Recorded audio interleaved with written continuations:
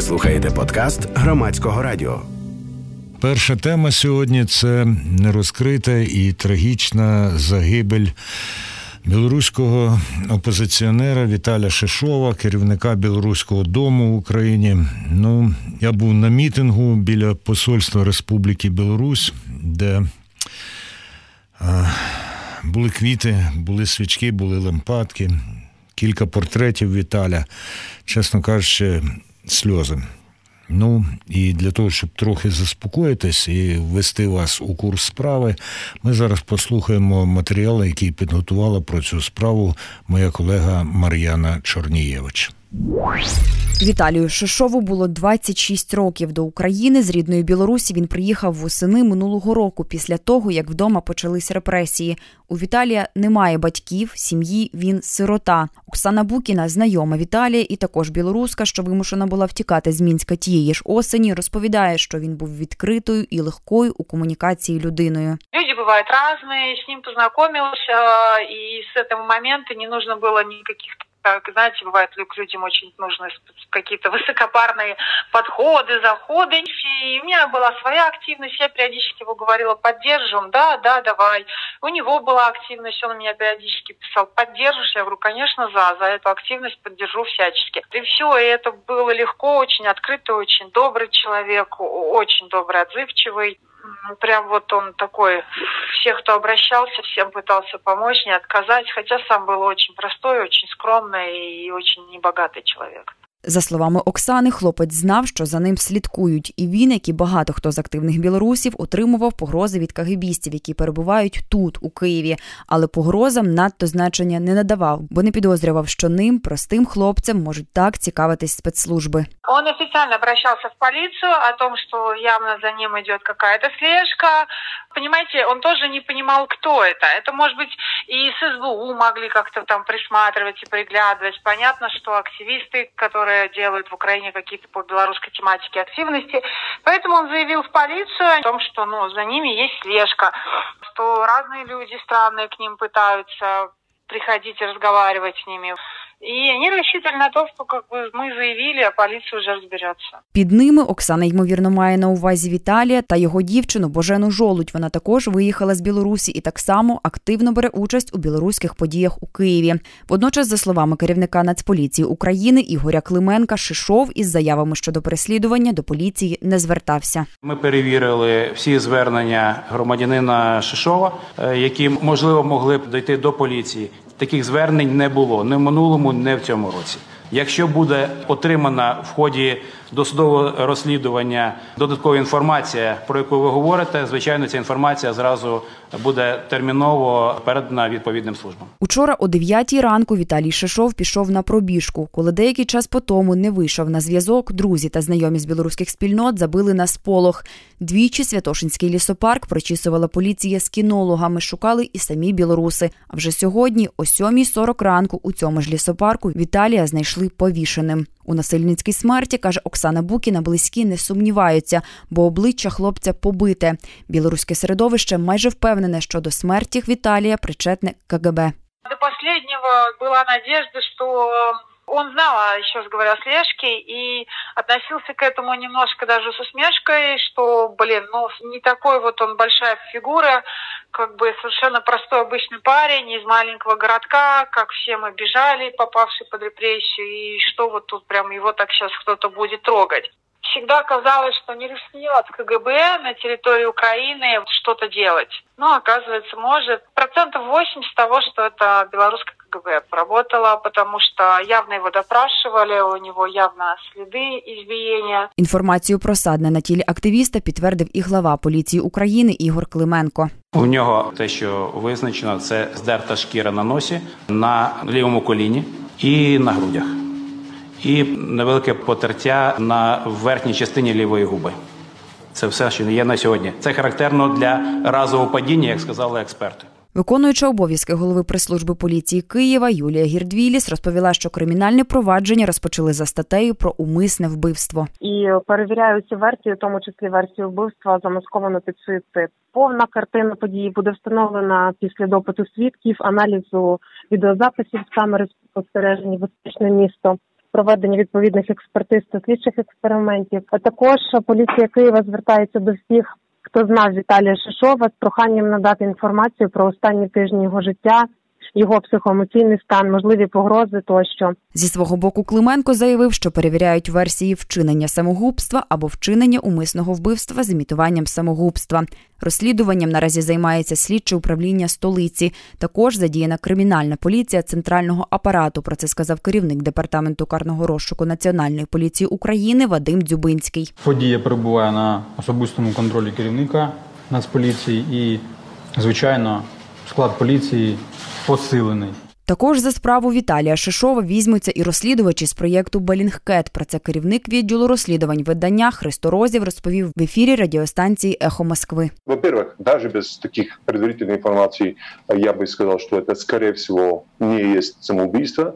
Но я бы не написал об этом до того, как у нас нет полной картины. То, что здесь дает нам больше, чем просто ощущение, говорит, что, скорее всего, это спецоперация, это факт, что мы уже несколько дней работаем над информацией, которой мы добились, что в Киеве присутствуют сотрудники ФСБ, которые интегрировались как-то среди оппозиционных белорусских групп оппозиционеров, которые находятся в Украине. Конечно, это может быть случайность, но сейчас мы слышим эту новость. Конечно, это означает, что мы направляем почти все наши ресурсы на расследование именно это убийство, если оно убийство. По обіді про загибель у столиці України громадянина Білорусі Віталія Шишова висловились і в Офісі президента. Прес-секретар Зеленського повідомив, що президент тримає цю справу на контролі і висловиться у тому випадку, якщо виявиться, що до смерті Шишова були причетні спецслужби. Натомість досі на смерть активіста уже відреагували щонайменше німецькі та литовські євродепутати, глава МЗС Данії, міністр закордонних справ Латвії, міністерка закордонних справ Швеції, Міністерство закордонних справ Австрії та посольство Сполучених Штатів Америки в Україні.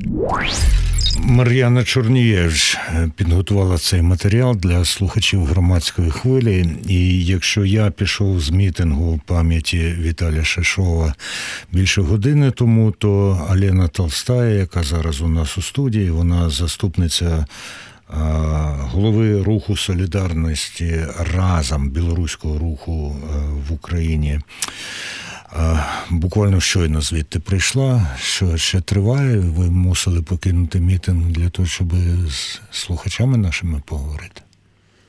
Вітаю слухачоў, і найперш, канешне, я хацела бы выказаць словы спачування усім блізкім Віталя, усім, хто яго добра ведаў, хто былі яго блізкімі сябрамі, таму што гэта, канешне, жахлівая трагедыя для кожнага з нас, бо беларуская дыаспора в Украіне даволі спілкуецца вельмі цесна, і мы адзін аднаго вельмі добра ведаем.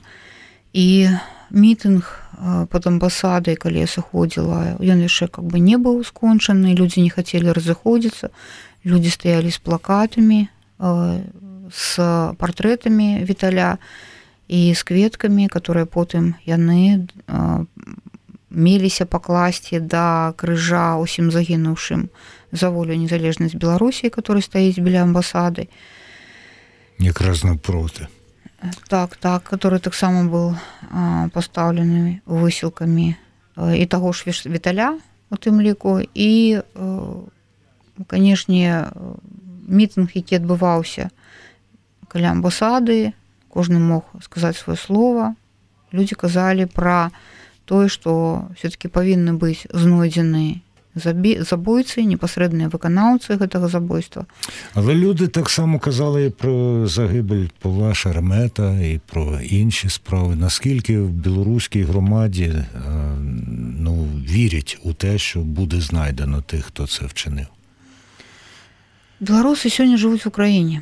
І тыя праблемы, якія ёсць в Украіне, яны непасрэдна тычацца беларусаў, гэта робіцца і нашымі праблемамі. І, адпаведна, тыя праблемы, якія сёння у Беларусі, а мы кажам пра гуманітарную катастрофу, пра тэрарыстычны рэжым лукашэнкаўска-пуцінскай банды, яны натуральным чынам выплёсківаюцца сёння і на украінскую зямлю, і в украінскае грамадства.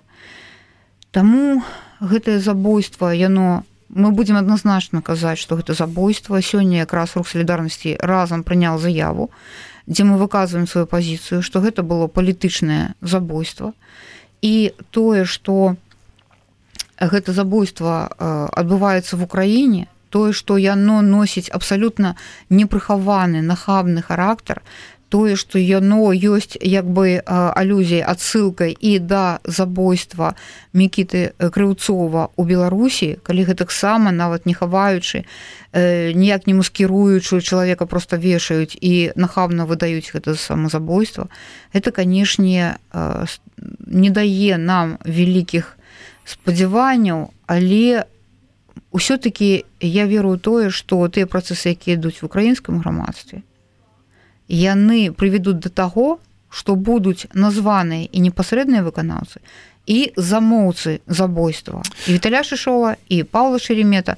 І мы сёння кажам, што адназначна гэта ўсё указвае на тое, што рэжым КДБ Білорусі, організацыя такая, как КДБ Білорусі, якая афілявана з ФСБ Російскай, ёсць тэрарыстычнай арганізацыяй. На сёння гэта трэба вызнаць, таму што ніводны чалавек, ніводны беларус ні ў Беларусі, ні па-за межамі Беларусі сёння не можа пачуваць сябе ў бяспецы. Пані Олено, зараз буде дуже ризиковане запитання, але от людина з Bellingcat, з якою розмовляла наша кореспондентка, висловила припущення, що у середовище білоруської імміграції в Україні могли проникнути агенти КГБ і ФСБ. Що ви скажете на це?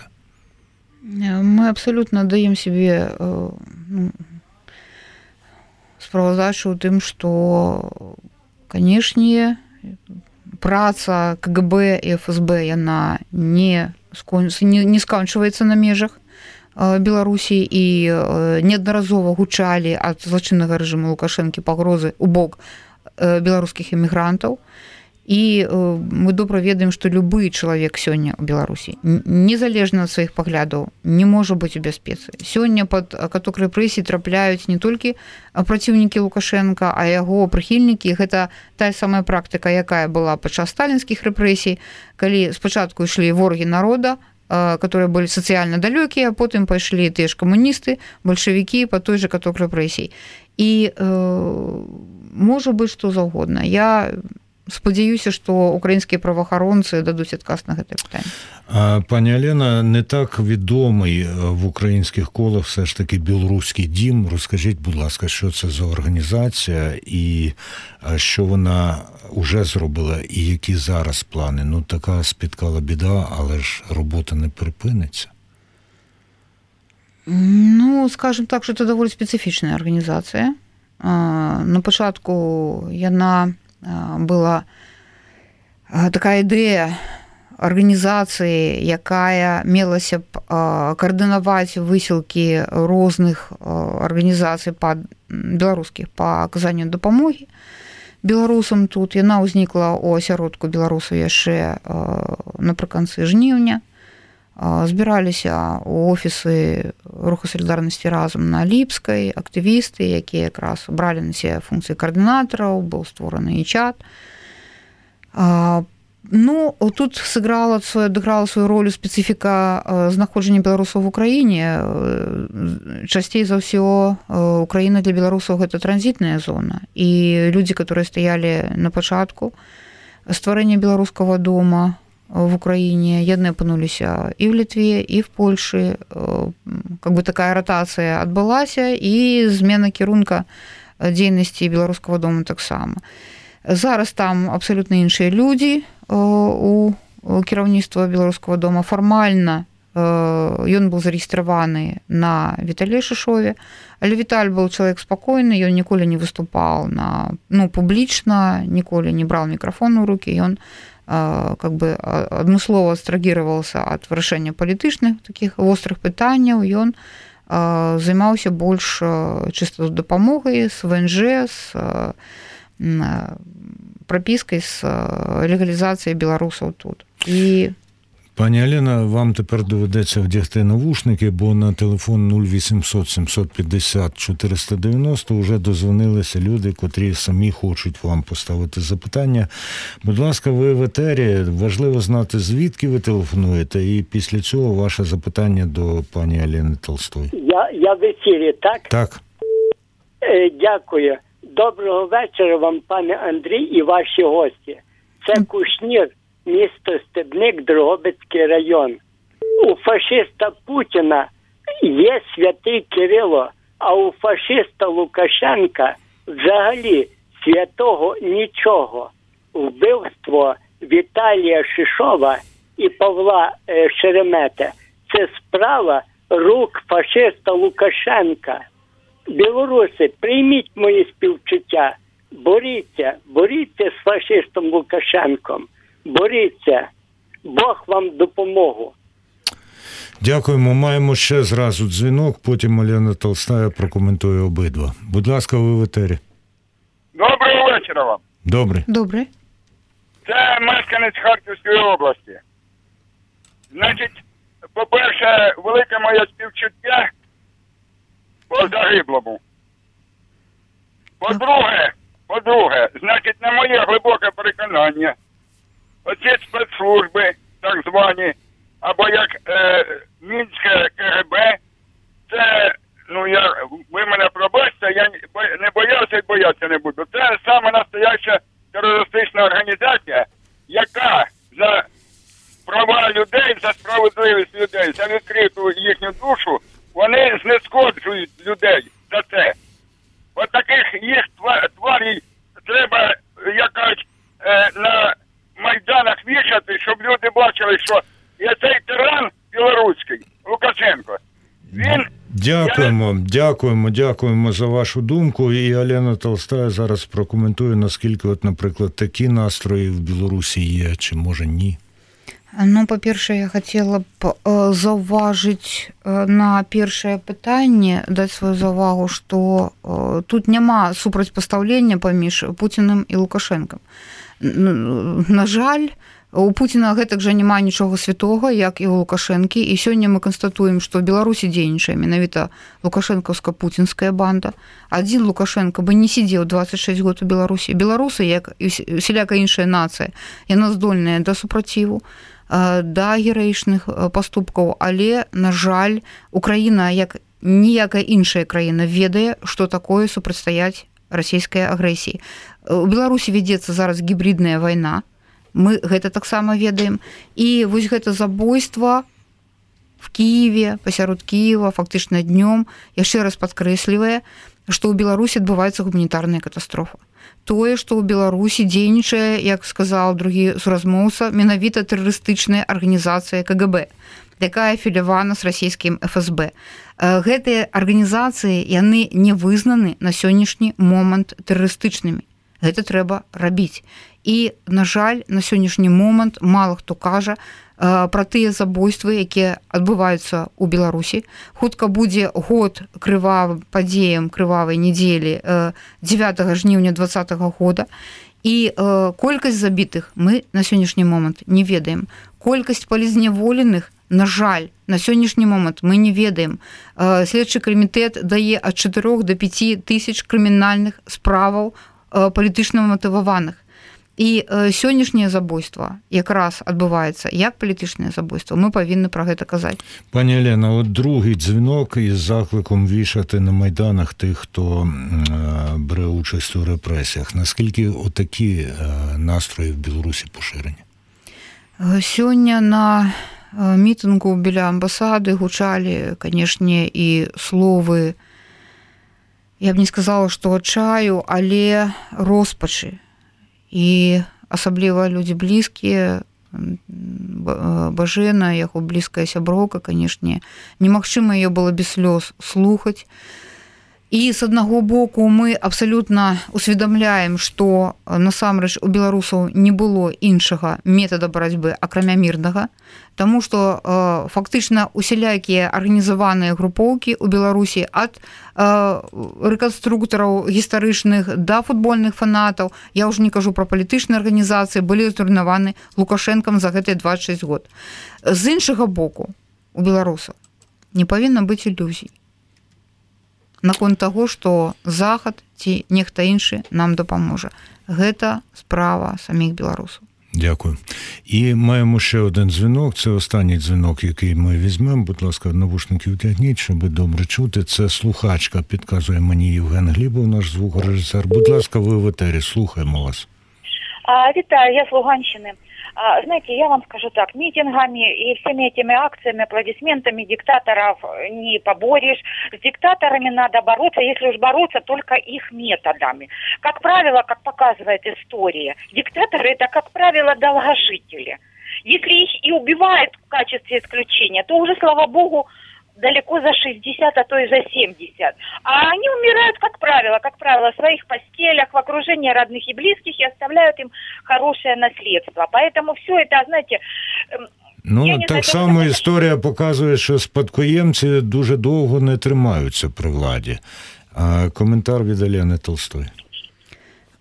Я розумію, що чоловік, який живе на Луганщині, має свій досвід життя у оточенні, у непосередній близості до країни-агресора.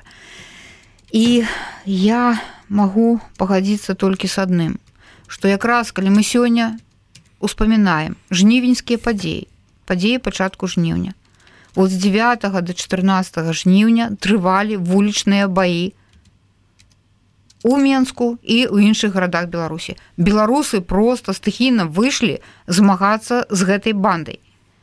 Але што адбываецца потым? Фактычна, гэты пратэст, ён сводзіцца ў нішто. Беларусаў заклікаюць да нейкіх там перамоваў з бандытамі, з тэрарыстамі. Беларусаў фактычна выціскаюць з вуліцы, ствараючы какие-то там структуры для перамоваў міфічныя, кшталту коордынацыйнага савета ці яшчэ чагосьці там, забываючы 3 галоўныя патрабаванні, якія сфармуляваліся на вуліцах Менска і іншых гарадоў, і фактычна падмяняе вось гэты адчайны, нероўны, стыхійны, але пратэст, мужны пратэст беларусаў, вось расцягнутым па часе, невядома на чыю карысць, ілюзіямі каких-то перамоваў. Сёння гэтыя ілюзіі мяняюцца на іншыя, Захад вам паможа, і зноўку беларусы адсякаюцца ад актыўнай дзейнасці. Гэта дзейнасць можа быць у сённяшніх умовах толькі мірная, але яна павінна быць. Таму што інакш проста калі мы казалі год таму, што Беларусі пагражае доля Крыма і доля Донецка і Луганска, на сённяшні момант мы бачым, што гэта проста доля канцлагера, доля Северної Кореї.